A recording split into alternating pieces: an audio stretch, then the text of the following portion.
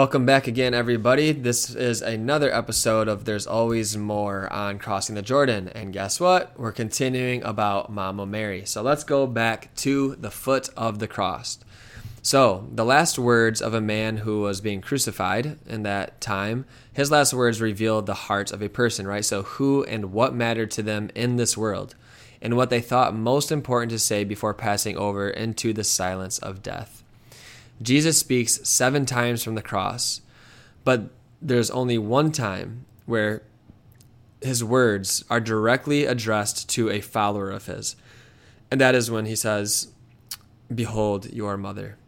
It's a kind of formal last will and testament. In the ancient world, a man sentenced to death by execution was legally able to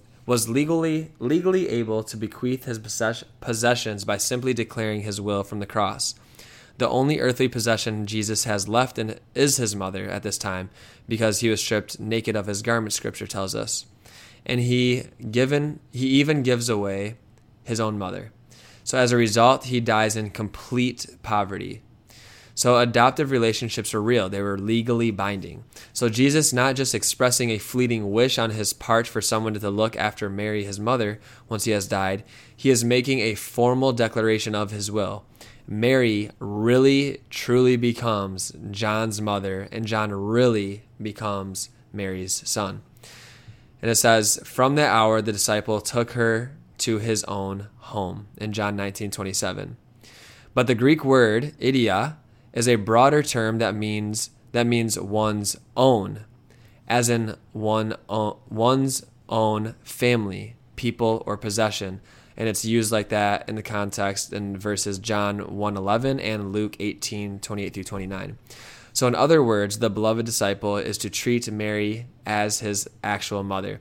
And so that whole scripture verse is typically translated in English is that the disciple took her into his home. But that Greek word, it's actually into his own. She became his own mother and his own possession. The beloved disciple is an ideal figure. He symbolizes what every true disciple should aspire to be. This new relationship with Mary is not based on biology or blood. It is created through the passion and death of Jesus. It is suffering of his hour that makes Mary our mother. We are the children of the birth pangs she experienced at the foot of the cross. Mary, we invite you into our own. Invite you into our family. You are our mother, as Jesus declared you from the cross. Please, Mother Mary, pray for all of us Christians, especially those that are away from a relationship with you, their spiritual mother in heaven, who always intercedes for them. And this is a perfect image of what God has always intended from all eternity for his people, and for what Jesus has done in his redemptive power in his death and resurrection over death itself.